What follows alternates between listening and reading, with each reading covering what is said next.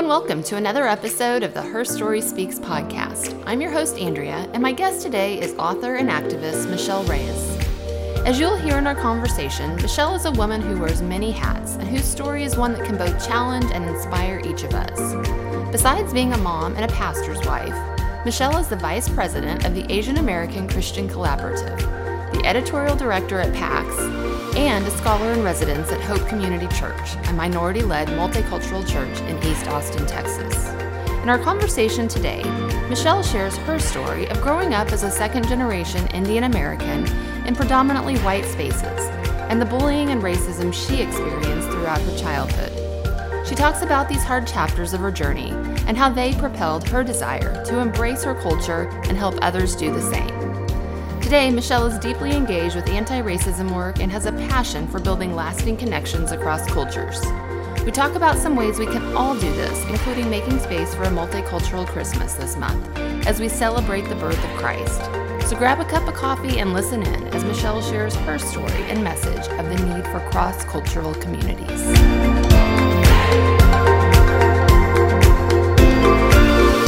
All right, well, Michelle, welcome to the Her Story Speaks podcast. Oh, thank you for having me, Andrea. Well, I am just really thrilled to talk to you today. As I said when we were talking before, now that I was going to wait to ask you on closer to when your book comes out, because you have a book coming out in April, but I just really felt like your passion and your purpose and the things that you lead others in is just really appropriate for where we're at right now in time. So I'm excited to talk to you today about all of that. So you are somebody you're engaged with anti-racist work, and you're very passionate about building connections across cultures. And so we're going to talk about that today, but before we do, can you just first share just a little bit about who you are in your day-to-day life, where you live and who you live with and that sort of thing? Yeah, definitely. So I'm a second-generation Indian American. I'm married to a second-generation Mexican American. My husband, Aaron Reyes, and we are church planters here in Austin, Texas. Austin is actually where my husband grew up, single mom, government housing, and it was always his heart to come back to his community to church plant. And so our church is called Hope Community Church. We're a minority-led multicultural church here on the east side, and we're predominantly Black and brown church, just trying to be faithful and pursue justice in our context. So pursuing vocational ministry, that's one of my hats. I'm also, it's kind of an elusive term, but I'm a scholar in residence at our church, which basically means that my writing and my speaking dovetails with the work of the church. So my work serves the church and is used to highlight our church. And beyond that, I wear a few other hats. I'm one of the co-founders and vice president of the Asian American Christian Collaborative, which was founded earlier this year. We put out a statement called A Statement on Anti-Asian Racism in the Time of COVID-19 back in March, which over the course of just a few weeks garnered over 10,000 signatures and became a national speaking, or a point of national conversation, particularly within the church. And along with that, I helped co-found a Christian nonprofit called PAX, which is it's seeking to promote the peace of Jesus in the 21st century and to really raise up Gen Z and millennial Christians of colors to lead us into a century that is centered on the peace of Jesus as we pursue justice and shalom. And so, keeping busy this year. You're slightly busy. I know. When I was writing down all your bio, I'm like, she has a lot of hats, this girl. You are definitely keeping busy, and you have two little ones at home. Yeah, we are navigating homeschooling because of COVID. And I have to admit, of all the different things that I do throughout my day, my mornings, which is at the kitchen table doing homeschooling with my 5-year-old and 2-year-old, is probably the sweetest part of the day. It's something I really have enjoyed and look forward to. Obviously, this is a very hard year, but it's like if you can get your mind to cherish those times with your kids and homeschooling and know this isn't forever, like it does Right. help get around the hardness of it all. So, Yeah. okay, so we'll get back into talking about PAX, because PAX stands for peace. Is that correct? Yes, it's the Okay, Latin word for peace. Okay, because I was on the website and I was digging for like what does the PAX stand for, and then I finally realized, I'm like, oh, it is peace. So there's so many resources on that website, and we're going to dive in and talk about all of that a little bit later. But first, let's start with your story. I don't know your story, which makes me a little nervous because oftentimes my guests have written a book. So I'm like, I'm prepared. I know their story. I know questions to like prod along, but I don't know your story at all. So I am eager to learn it along with my listeners. So if you just want to start out, I just think it's important and interesting to hear how our origin stories really drive our passion and purpose. And I would love to hear that with you. I mean, like you said, you're a second generation Indian American. And so start where you want, with your childhood, with your parents, all of that. Yeah, definitely. Well, I'll do the fast bio, which is that I was born in South Carolina and was born on an Air Force base in Sumter, South Carolina. My dad, he's now a commercial pilot for Delta, but he used to fly F-16s in the Air Force. And when I was 2, we moved to Minnesota, and that's where I grew up in a very Scandinavian community in Woodbury, Minnesota, which translated to really my mom and myself and my sister being the only brown-skinned people that I knew of. My church, my school, my neighborhood growing up, these were all fair-skinned, blonde-haired, blue-eyed people. Like you couldn't be any more culturally different. My dad, he also actually has blonde hair, blue eyes. He's of British and German descent, and so I'm bicultural, and I hold those two very, very different cultures within my own person. And I know that conversations on culture can be complicated, and people sometimes even wonder, like, what is culture? What do you mean by culture and mixed ethnicity? And I simply like to talk about culture in terms of the narratives and expressions that we hold dear. This is the way in which that anthropology professor Dr. Brian Howell at Wheaton College talks about culture, which is this: at the core of each of our cultural identities is a set of stories that guide us in our life and help us determine what we consider as true and good and beautiful in the world. And culture as narrative, I think, is extremely important for us today, both in terms of each of us understanding how God created us with our own unique cultural identities, but also for cross-cultural relationships. I think sometimes when people talk about culture simply as what we can create and cultivate in the world, we can begin to create these systems of hierarchies where we pit different ethnicities against each other. All that to say, I carry these different cultural narratives within my own self. My mom, she's part of the Indian diaspora. So she wasn't born in India. She actually was born and raised in an Indian village in Uganda, Africa. Wow. Her great-great-grandparents were brought there as forced laborers by the British Empire to build the railroad in Uganda. And, as it goes, they stayed there long enough to have families and build roots and settle down. And so she was raised there, so she not only speaks Gujarati because her family is originally from the state of Gujarat, and Hindi, but also Swahili. And so those languages were all in our home growing up. But then, if you know the history of Uganda in the 60s with President Idi Amin, waged genocide against the Indians and other minorities, her family fled literally with just the clothes on their back to go to England. And my mom went to college in India, then came to the US for work in the 70s. She was part of that big immigration wave in the 70s. But my dad, his heritage can be traced all the way back to pilgrims on the Mayflower.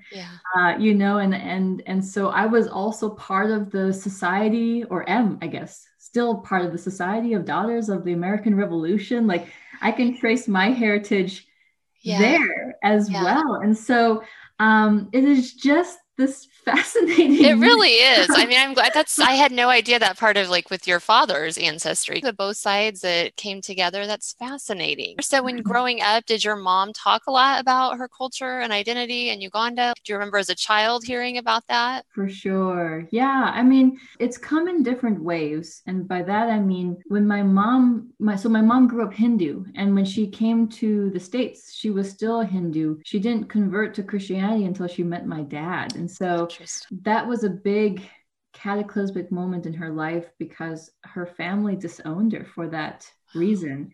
So I still haven't met the majority of my mom's family, but in those early years, as my mom really wanted to cement her Christian faith and really like show that she was distancing herself from Hinduism, it also meant when we were in early elementary age, not celebrating much of Indian culture and Indian holidays outside of course, we ate Indian food, growing up. That was the staple. I grew up cooking Indian food in the kitchen with my mom. And of course, she'd be speaking to us in Gujarati and Hindi. And so those languages were preserved, as well as Indian values, right? Like on the weekends, I did homework, right? And I wasn't allowed to talk to boys. And, we didn't get to we weren't allowed to watch TV. Like all these very, very traditional Indian values were still part of the home. So it's a mix. For sure. But that is huge, though, her dropping that part of her culture and background, not and becoming a Christian. So as far as faith in your home, do you remember like the faith journey and the role that played kind of in shaping your childhood? Was Christianity a big part of it? Absolutely. Yeah. I mean, I say I was born and raised in a Christian home, and my story is one of those typical stories where I think when I was 4, because we attended a Northern Baptist church in Minnesota. And I think I was about 4 when I was in Sunday school at church and accepted Jesus into my heart. And so, and obviously as I grew older, faith became more and more my own. But in Indian culture, it's very traditional for Hindus to rise up early, to get out of bed and on your knees be in prayer to the gods. And so my mom carried that practice over, but as a Christian, praying to the one true God. And so every morning growing up throughout elementary and high school, by the time I got up, showered, got dressed, came downstairs, I would always see my mom on her knees in prayer. Wow. And so that was something that was just passed down to me about committing to reading scripture and prayer daily in a very Indian kind of way. And then also from a very, very early age, my mom would read both the Bible to us and Indian folklore. And so I've grown up reading both in many ways side by side and seeing the ways in which Indian folk tales illustrate beautiful concepts of the Bible. And so Indian folklore is also very dear to my heart. Going back a little bit, you shared that you were one of the only brown skin girls families in, Lillooet, Minnesota. So do you recall noticing that as a young age? Were you able to embrace your brown skin, or did you feel different or left out? If you don't mind sharing a little bit of that part of your story. For sure. Yeah. I, to try to be brief, you don't have to be brief with share as much or little as you want. Cause I really think that, our childhoods, gosh, they impact who we're becoming so much. And I'm just always fascinated to hear about awareness of that at a young age and how that starts shaping things. Yeah.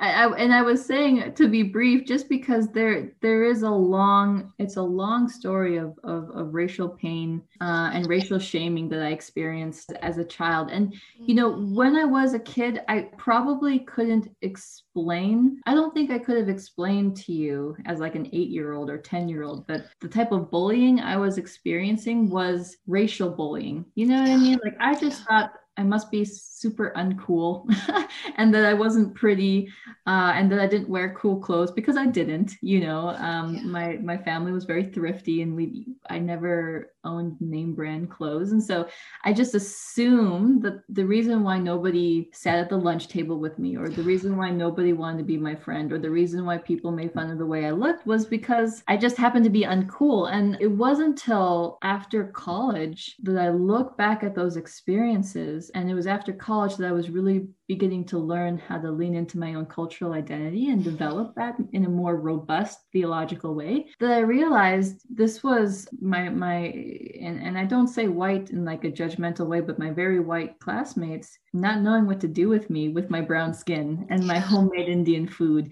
and the fact that I used to wear saris and other sort of special Indian dresses for holidays or Christmas. And so, yeah, I mean, it was very much apparent to me that I was different, and my classmates made that very clear. I just didn't understand until much older that ethnicity and culture was playing a big role in that. And I just, having children, you too, it's like, it's hard enough to grow up being a kid, and it's like to have that extra on you. And again, it always, I mean, I feel like I've probably have lived in a bubble because it always blows my mind how cruel children can be. Yeah. But when you're sharing this, it totally makes a lot of sense of why you are passionate now about your cultural, multicultural identity and incorporating these. And as a Christian, as a believer, like why it's important to do this. I mean, would you say that your passion stems a lot from your childhood, what you experienced where that wasn't going on? Yeah, absolutely. Yes, absolutely. And I think from a very young age, I came to dislike bullies because I had experienced so much bullying. And so, even if a guy was so much bigger or stronger than me, if I saw somebody being bullied, I don't want to over spiritualize it, but I felt like I had this righteous anger to like protect the weak and the oppressed, because I knew so personally what it feels like to go through that. And so, I mean, yes, much of that has fueled my passion, my commitment, my pursuit of justice today. And I think that the majority of activists who are on the streets pursuing injustice is because they have experienced injustice so personally. It's just like fueled this passion in them to break those cycles. And so, and my husband's story is very similar. And so we share that common vision in our own lives, in our community, and of course in our church, of how to break cycles of oppression and injustice for all of our neighbors. You mentioned a church that you and your husband planted. That is a multicultural church, or primarily that was probably why also, I'm assuming, that you had that passion to tell me a little bit, like at what point in your story did you start realizing like this is what I was created to do, was to like, I don't know your path of, did you have other things that you were steering towards and you just felt like God was leading you towards this way of his purpose for you? Yeah. So good. So yes, actually. Okay. See, this is where when I haven't read people's books, I'm like, I have no idea what she's going to say. Okay. I know. And I did not include this in my bio. So this is all new information. Okay. I apologize for that, but I don't know. I would have known. I originally began my professional development in the academy. So I have a PhD in 18th century German literature. You do? And I used to teach folklore. So when my husband and I, when we lived up in Chicago, I taught at the University of Illinois, Chicago, as well as Moody Bible Institute. You did? And then when we came down to Texas, I taught at a local university here in Austin, teaching German, Italian, French folklore, feminist folklore, like the whole gamut, including Asian folklore too. And so this passion and love that I've had since a child has became part of my own professional development. And, it's interesting, if I was to sum up folklore, I mean, as the name entails, these are tales of the folk. These are tales of peasants, of the poorest people in the land. And these tales are all about their oppression, the abuses they experienced, and even things just like hunger and poverty and, death of a child. And it's their way of figuring out how to survive, but also in so many instances experiencing injustice. And the way that justice is executed is by these peasants learning how to raise their voice, particularly women, who have had horrible abuses against their own personhood and life. And justice is brought about by the community when the woman learns how to to speak her own story into existence. And so that idea of narrative justice, even though I don't teach folklore in the academy today, that concept of narrative justice is something that I've brought into vocational ministry in helping elevate the stories and voices of immigrants, of those who are falsely incarcerated, of the poor in our neighborhoods as part of how we actually engender justice for them. Yeah, I love that. Like that's very cool. I'm glad. Thank you for sharing that. And I feel like from what I've looked at and learned about PAX is that's a big part of that organization, the narratives, the peace promoting, the storytelling.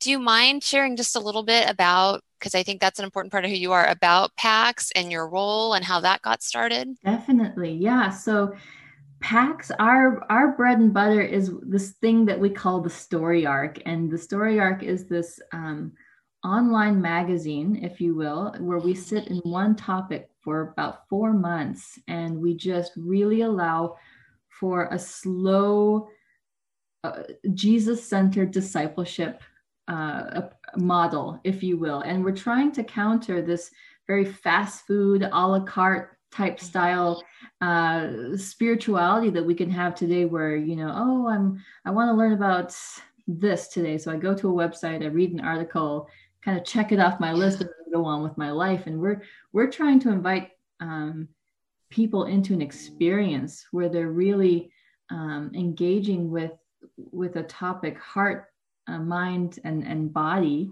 And not only that, but we're trying to wrestle with the biggest topics that young people are wrestling with today, and having Christians of color lead the conversation in terms of let's talk about Jesus. Let's talk about what the Bible says about these things, but in a way that is not what you would hear from the dominant culture, which is important, I think, because a lot of young Christians of color today are wrestling with, where do I fit in? Where is my space? How come nobody around me thinks like me? How come I'm so misunderstood? Am I crazy? And to have Christians of color saying, no, your cultural identity and your cultural lens of experiencing the world and your understanding of scripture is important, and there's space for you here. And so we've done one story arc on peace in general. What is peace? What does it mean to have peace with God, peace with ourselves, peace with others? We're just finishing a story arc on cultural identity, and we have some super exciting ones coming out next year as well. Okay, and we will put the link to that because there is so much to dive into there. I couldn't believe all the layers of it that you all provide in the resources. And like you said, right now it's about peace, but PAX also is Latin for peace. And your purpose is to promote the peace of Jesus in the 21st century. And a big part of that is exploring cultures and stories. One of the things I read on there, it says the story of God has always worked through peoples and cultures and unique stories, not in spite of them. Mm-hmm. And that it does relate to, again, your passion for the multicultural approach to things. And as we as Christians celebrating our cultures and not having it as a separate piece. So that kind of leads into, even though I haven't read it, which again makes me nervous because I read all my guest books, but your book that's coming out in April, because that ties in as well. So would you mind sharing just a little bit about your book and the premise of it, and just some of the passion that you share in it? The book is called Becoming All Things: How Small Changes Lead to Lasting Connections Across Cultures.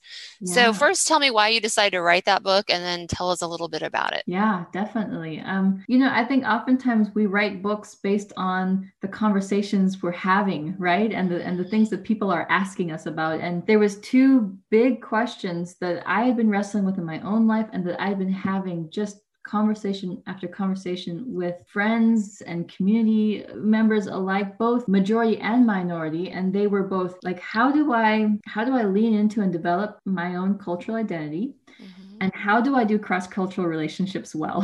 I think those are two really big conversations that a lot of people are wrestling with, and even more so this year in the year 2020, because of everything that's happened with George Floyd, Ahmaud Arbery, Breonna Taylor, anti-Asian racism. Culture and race has risen to the forefront of almost everybody's racial consciousness. And we're realizing we need to do better, but we don't know where to start. And so this book is in many ways a sort of 101. Here's where you start. And the premise of my book is the passage in 1 Corinthians 9, verses 19 through 23. And to summarize it, Paul basically says, to the Jew, I became a Jew. To the Greek, I became a Greek. I became all things to all people for the sake of the gospel. And the question that I'm asking is, what does it mean to become all things to all people? Because if Paul was speaking to us today, I'm sure he would say something like, to the Latino, I became a Latino. To the African American, I became an African American. What does that even mean? And so it's a how-to book of, before we learn to adapt to other people's cultures, we have to understand our own. We have to develop our own cultural identity, understand who God made us to be, recognize certainly there's idols and sins in each of our cultures, but also much to celebrate. So how do we center that in terms of our identity? And then the second part is, how do we learn how to step outside of our culture to connect with people of other cultures as well? I printed that verse off because just reading a little bit about the book, I didn't know offhand what 1 Corinthians 9, 19 through 23 said. And I feel like in the past, I've always skimmed over that. And you really, if we really look at that, it is like, what is Paul asking us here to do, or saying that he does? And that's just, I love your take on that. And I really am looking forward to reading your book and how to do that. One of the things I'm going to ask, because it says in just the information about your book, it says you focus on the concept of cultural accommodation. So I was having a conversation with my daughter before we talked, because we've had a lot of conversations, especially this year, about cultural appropriation. We just had Halloween a couple months ago. So we hopefully are aware what cultural appropriation is. And in reading your Christmas article, I was talking to her, well, tell me, what you think the difference is between cultural appropriation, cultural appreciation, and cultural accommodation. So do you mind giving us a little, for people that don't know, maybe a lesson? Because I feel like that's kind of important when we talk about, in a little bit, what you wrote about Christmas and appreciating the other cultures and learning about. So again, will you just start off giving us kind of a definition? I didn't tell you I was going to ask you this, but are you prepared to give us a little? Okay. So if you don't mind just clarifying these, you can start whichever one: cultural appreciation, appropriation, or accommodation. Yeah, definitely. Well, I have to go back first to that definition of culture and cultural identity, namely as these unique individual narratives and expressions that we hold dear. And this is sort of a new vein of scholarship within cultural studies and anthropology studies, because I'm basically arguing that we are not defined by groups, that culture should be understood at an individual level. And I think most of us would agree to this. If you lined up 10 white people, or if you lined up 10 Indians, we would all be vastly different. Like, just because we're all Indian doesn't mean we're exactly the same. Or the same could be true of 10 Latinos, or 10 African Americans. And so we share things with an ethnic group, but we are also, because we live in a global multicultural society and transnational society, like for myself, I'm second generation Indian American. I hold part of my mom's narrative within me, but also part of my dad's. I'm this embodiment of very different worlds. And my story is so different from somebody who was born and raised in India. You know what I mean? And so when we understand culture in that light, about people's stories, their narratives, their expressions, how they see the world, this is no longer about dress and food and decorations in your house. Like, those expressions come out of our narratives, but that's just the external representation of something that's deeply within inside us. So when you talk about cultural appreciation, this isn't about saying, oh, I really like tacos. Right. Or, oh, I just really love celebrating that Indian holiday, Holi, where people throw paint at each other. Yes. Or something. Like cultural appreciation is seeing a person of a different culture and valuing their story and valuing their narrative. It's appreciating the person. Yeah, I love that. Not some food or clothing item, if you will. Right. That's what true cultural appreciation is. Cultural accommodation then is saying, okay, I am going to intentionally make space so that different stories of different peoples and cultures all are equally represented at the table. They're all equally valued. They're all equally respected. That's what cultural accommodation means. It means being willing to take yourself out of the center and say, I'm making space for you, and I'm not going to see your story and your way of life as less than mine, or judge it, or condescend to it in some way, right? Yeah. Cultural accommodation, this is the trickier. Or appropriation. Or cultural appropriation. Okay, yes. I know, they're all the A's. Okay. Yeah, too many A's. Yes. Because, this is the challenge of how do we adapt for other people, reach out to other people, step into their cultures without just taking, stealing, and using it for our own benefit, right? This is actually where I go back to 1 Corinthians, both in I think in chapter 1 and also in chapter 10, where Paul says everything is permissible, but not everything is beneficial, right? And so, there's no law biblically or American law that says you shouldn't buy a teepee from Target for your kid, or there's no law that says you can't eat sushi for lunch if you're not, Asian or something like this. But the question is, who benefits? Who financially benefits? Who benefits in terms of representation? Because, if your understanding of culture is drinking chai from Starbucks and buying,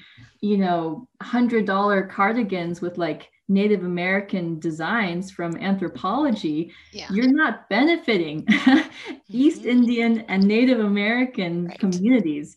So this is about how do you support real locals, real ethnic shops. I think in many ways, cultural appropriation, the bottom line is what's happening financially, who is benefiting financially from it. So, it's great if you love tacos, but don't buy that one taco from some hipster joint that costs $5.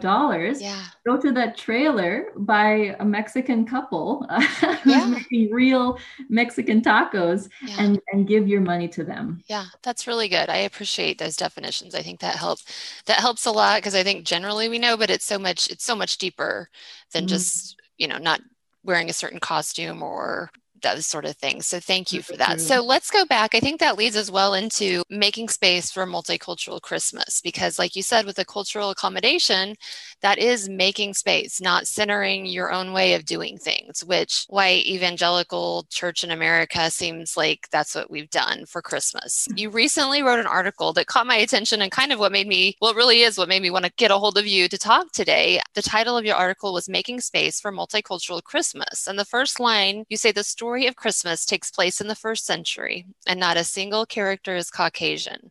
Yet the American evangelical celebration of Christmas can have a distinctly vanilla flavor. So you go on to talk about white baby Jesus, holiday feasts that are these European, all these things. And it's true. And there's a time in my life I would never thought twice about it, but you have so many good points of why we need to make space and how we do that. So do you want to just dive into talking about, first of all, why we need to make space for that? I mean, I hope people do, but I mean, there's a lot to it. Yeah. I'm laughing because that opening line, I love it. I made a few new friends and I made a few new enemies. Well, you made a new friend here, even as a white person, because I'm like, it's so true. How have we been just so selfish? Yeah. Well, I'll make two comments. The first is about cultural expression, and then the second is about our actual reading of the Christmas story in scripture. And so in terms of cultural expression, celebrating Christmas as a kid always made me feel more American because there was something about buying a tree and having stockings and candle lights in the windows. It was like the time of year that I felt most connected with my non-Indian classmates and neighbors, because it was the one time of the year that we were living our lives in almost similar ways, and I think in many ways, my mom, growing up Hindu, not growing up in the US, but coming here, marrying a white American, celebrating Christmas with the big American feast and wearing, fancy red American dresses on Christmas Day was like part of how she tried to assimilate, you know what I mean? And to like encourage us to assimilate. It was like us celebrating Christmas in a distinctly white American way was how we said we belong here, right? And then of course there's everything else that comes with that, making the cookies, watching the Hallmark movies, feeling this Christmas spirit and the Secret Santa parties. And it was again after college and my husband and I got married and we were both on this journey of cultural identity development together. And we were like, wait, why do we do all those things? Like, I don't know if I even like Hallmark movies. No shade to them because I have a lot of friends that love Hallmark movies. Yeah, but I'm like, what is happening here? Right. And it was when I started asking the question, like, could I celebrate Christmas in a distinctly Indian American way? Yeah. Is there another way to celebrate the birth of Jesus? And so in many ways, I'm asking myself even now, how can I celebrate the birth of Jesus in ways that are authentic and meaningful to who I am as a cultural being? And how can I celebrate Christmas in ways that incorporate my whole self, including my cultural identity? And so, part of that is being more comfortable with having an Indian feast for Christmas Day, or wearing a more traditional Indian clothing, or playing more distinctly Indian or Asian Christmas songs, so that's part of it. But then I think the second is just reevaluating when I sit down and read Luke 2, or when my husband and I sit down and read, or Matthew 1 or other passages which chronicle the birth of Jesus, that our cultural lens brings in a different perspective, and a lot of what I was taught about the Christmas story growing up, how do I say this? Like I value what my Swedish Bible teachers taught me, like they have a unique cultural lens too. And this is not about throwing white people under the bus, because white people all have an ethnic heritage. They came from somewhere. They're either Swedish or German or Irish or fill in the blank. And God gave them a beautiful cultural identity to express their faith and to celebrate things like Christmas. And so I can learn a lot from them as well. But, we can learn a lot from each other. Part of what I was trying to get at in this article was, how could we as cultural beings do better to sit down communally, perhaps virtually this year because of COVID, read the story of Jesus's birth together and say, what's sticking out to you? How is this hitting you? Because when I read it, I don't read the story of Jesus's birth in an individualistic way. It's a very communal, the communal elements of Jesus and Mary going to a relative's home and it being so full that Mary has to give birth in that portion of the house where the animals are. Like, I just imagine there being aunts and uncles everywhere. Even the gift giving from the Magi, and this, it's a communal gift giving. This whole group of people come to give presents to a whole family. And in Indian culture, we do this, right? We don't give presents just to one individual. We give presents from one family to another family, And so in many ways, my understanding of Christmas, because of reading Luke 2, is to celebrate it communally and to do gift giving communally. So all of that impacts each other, right? And so if we can make space, not to say we're like, oh, there's different hermeneutics and exegesis going on here, like this isn't about heresy. This is about just saying, oh, God is speaking to you in a unique way through your culture, and I can learn from you, and vice versa. I think this would do so much beauty and good for multicultural communities and cross-cultural relationships. For sure. I mean, just you explaining your view of it and the things that you do to bring in your Indian culture. I mean, how rich would that be if we really, as believers, incorporated all these cultures and narratives into expressing and celebrating the birth of Jesus? I mean, that would be incredible. And so, and that one of the quotes that stuck out, it said, when we read the Bible together in a multicultural community, believers from differing cultures help us see things in scripture we tend to miss due to our own blind spots. And that's kind of what you just talked about. And not only with the Christmas story, but all throughout scripture. Imagine if we did that and made space. So, I mean, tangibly making that space, how do we do that? Is it the responsibility of the churches, individual families? Like, give us some real tangible ideas. And also, I mean, you, I assume, are incorporating that with your own family, right? You've got Mexican heritage, Latino, Indian, German.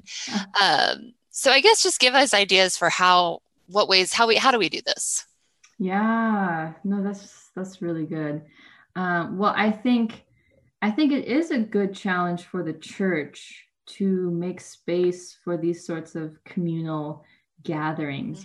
There's so many things we should be doing communally. Like there should be gatherings for communal prayer. There should be gatherings for communal lament, and there should be gatherings for communal readings of scripture. And I think how amazing would it be if churches were intentionally cultivating these spaces, and even in a Christmas Eve service or an Advent service, bringing up three different people of three different cultures and discussing, Luke 2, for example.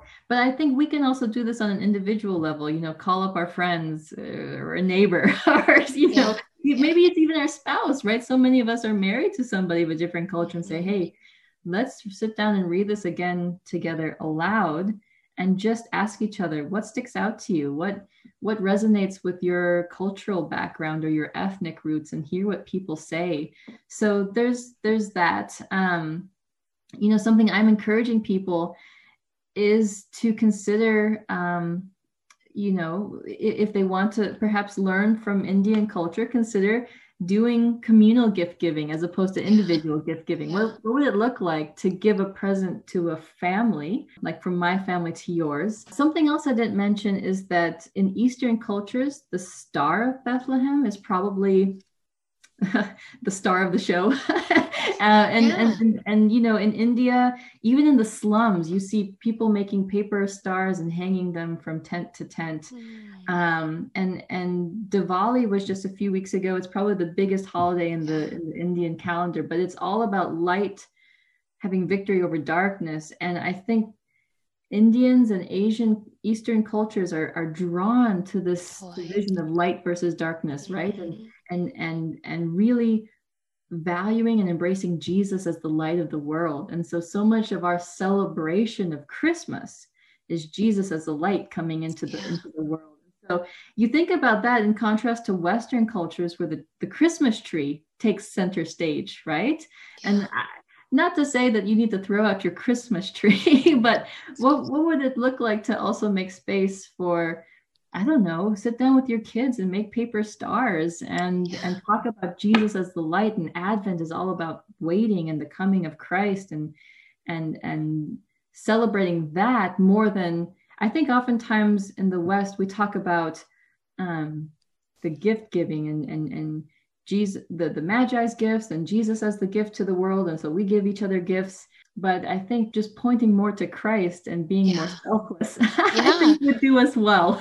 For sure. I mean, we're missing so much. I mean, even in your article where you talk about some of the other traditions of other countries, it's like, I had no idea of these things. I mean, we're missing so much, especially me as a white woman brought up in this very American culture. It's like always just, like you said, gifts, Christmas tree, Santa Claus, a big meal. And there's so many other things. And it's like wanting to do better for the next generation of teaching our children these new traditions and new ways of thinking, I think is just one powerful piece we as parents have to start making that change, kind of like PAX, like a gradual change, but hopefully the ripple effect with our kids. Yeah. And so I can add, Andrea, just one quick thing. Absolutely. You can Google this, but part of bringing in Mexican American culture and tradition into our celebration of Christmas, there's a Mexican Christmas story called The Legend of the Red Poinsettias. And it is the most beautiful story I have ever heard in my life. I mean, it's very folkloric, right? But and not to give it away too much, but it's a story of a poor Mexican girl and her grandmother, and it's Christmas Day, and the grandmother is so frail she can't even get out of bed to go to church. So the little girl goes to church by herself, and she sees everybody bringing in beautiful gifts to lay down the front of the church as sort of gifts for baby Jesus, and she has nothing because she's in dire poverty. And she basically at first is sitting down and crying and feeling very ashamed. And as she's sitting down, she realizes she's sitting on some weeds, and she picks up the weeds and brings the weeds into the church as like the most humble offering. And I won't spoil the ending, but a miracle takes place. And the whole point is that, you know, the simplest gift out of an act of love is more important than the big fancy gifts that everybody else was giving. And we've been reading that story over and over to our children this month in particular. I love and I feel like they've really embraced that Christmas is not about big gifts, you know, it's about our love for Jesus. So The Legend of the Red Poinsettias, it's a very special story. Okay, I'm going to look that up, and we'll see if we can link it up, if we can find a version of that that's good. But I appreciate you just sharing that, because there's so much we don't know. And as you're saying that, it occurs to me there's work, especially as a white mom. It's like these stories aren't just going to what's readily available, because we have yet to make that space in our culture for these new stories and narratives. So there is work to do to search for these things and to read and find them to share with our kids. How rich would it be if we all started learning and making space, like you said? And we will definitely link this article up, because you just so eloquently talk about the other different cultures, different identities, and the importance of doing this. We'll link up where you can be found with PAX as well. Do you want to tell us other information just about when your book releases? Do you have a website? Tell us all of that. Yeah, so, you know, you can find me at michelleamireyes.com. The website is finished. I'm currently working on a free PDF that people can download, basically 4 steps to connecting across cultures, even when it's uncomfortable.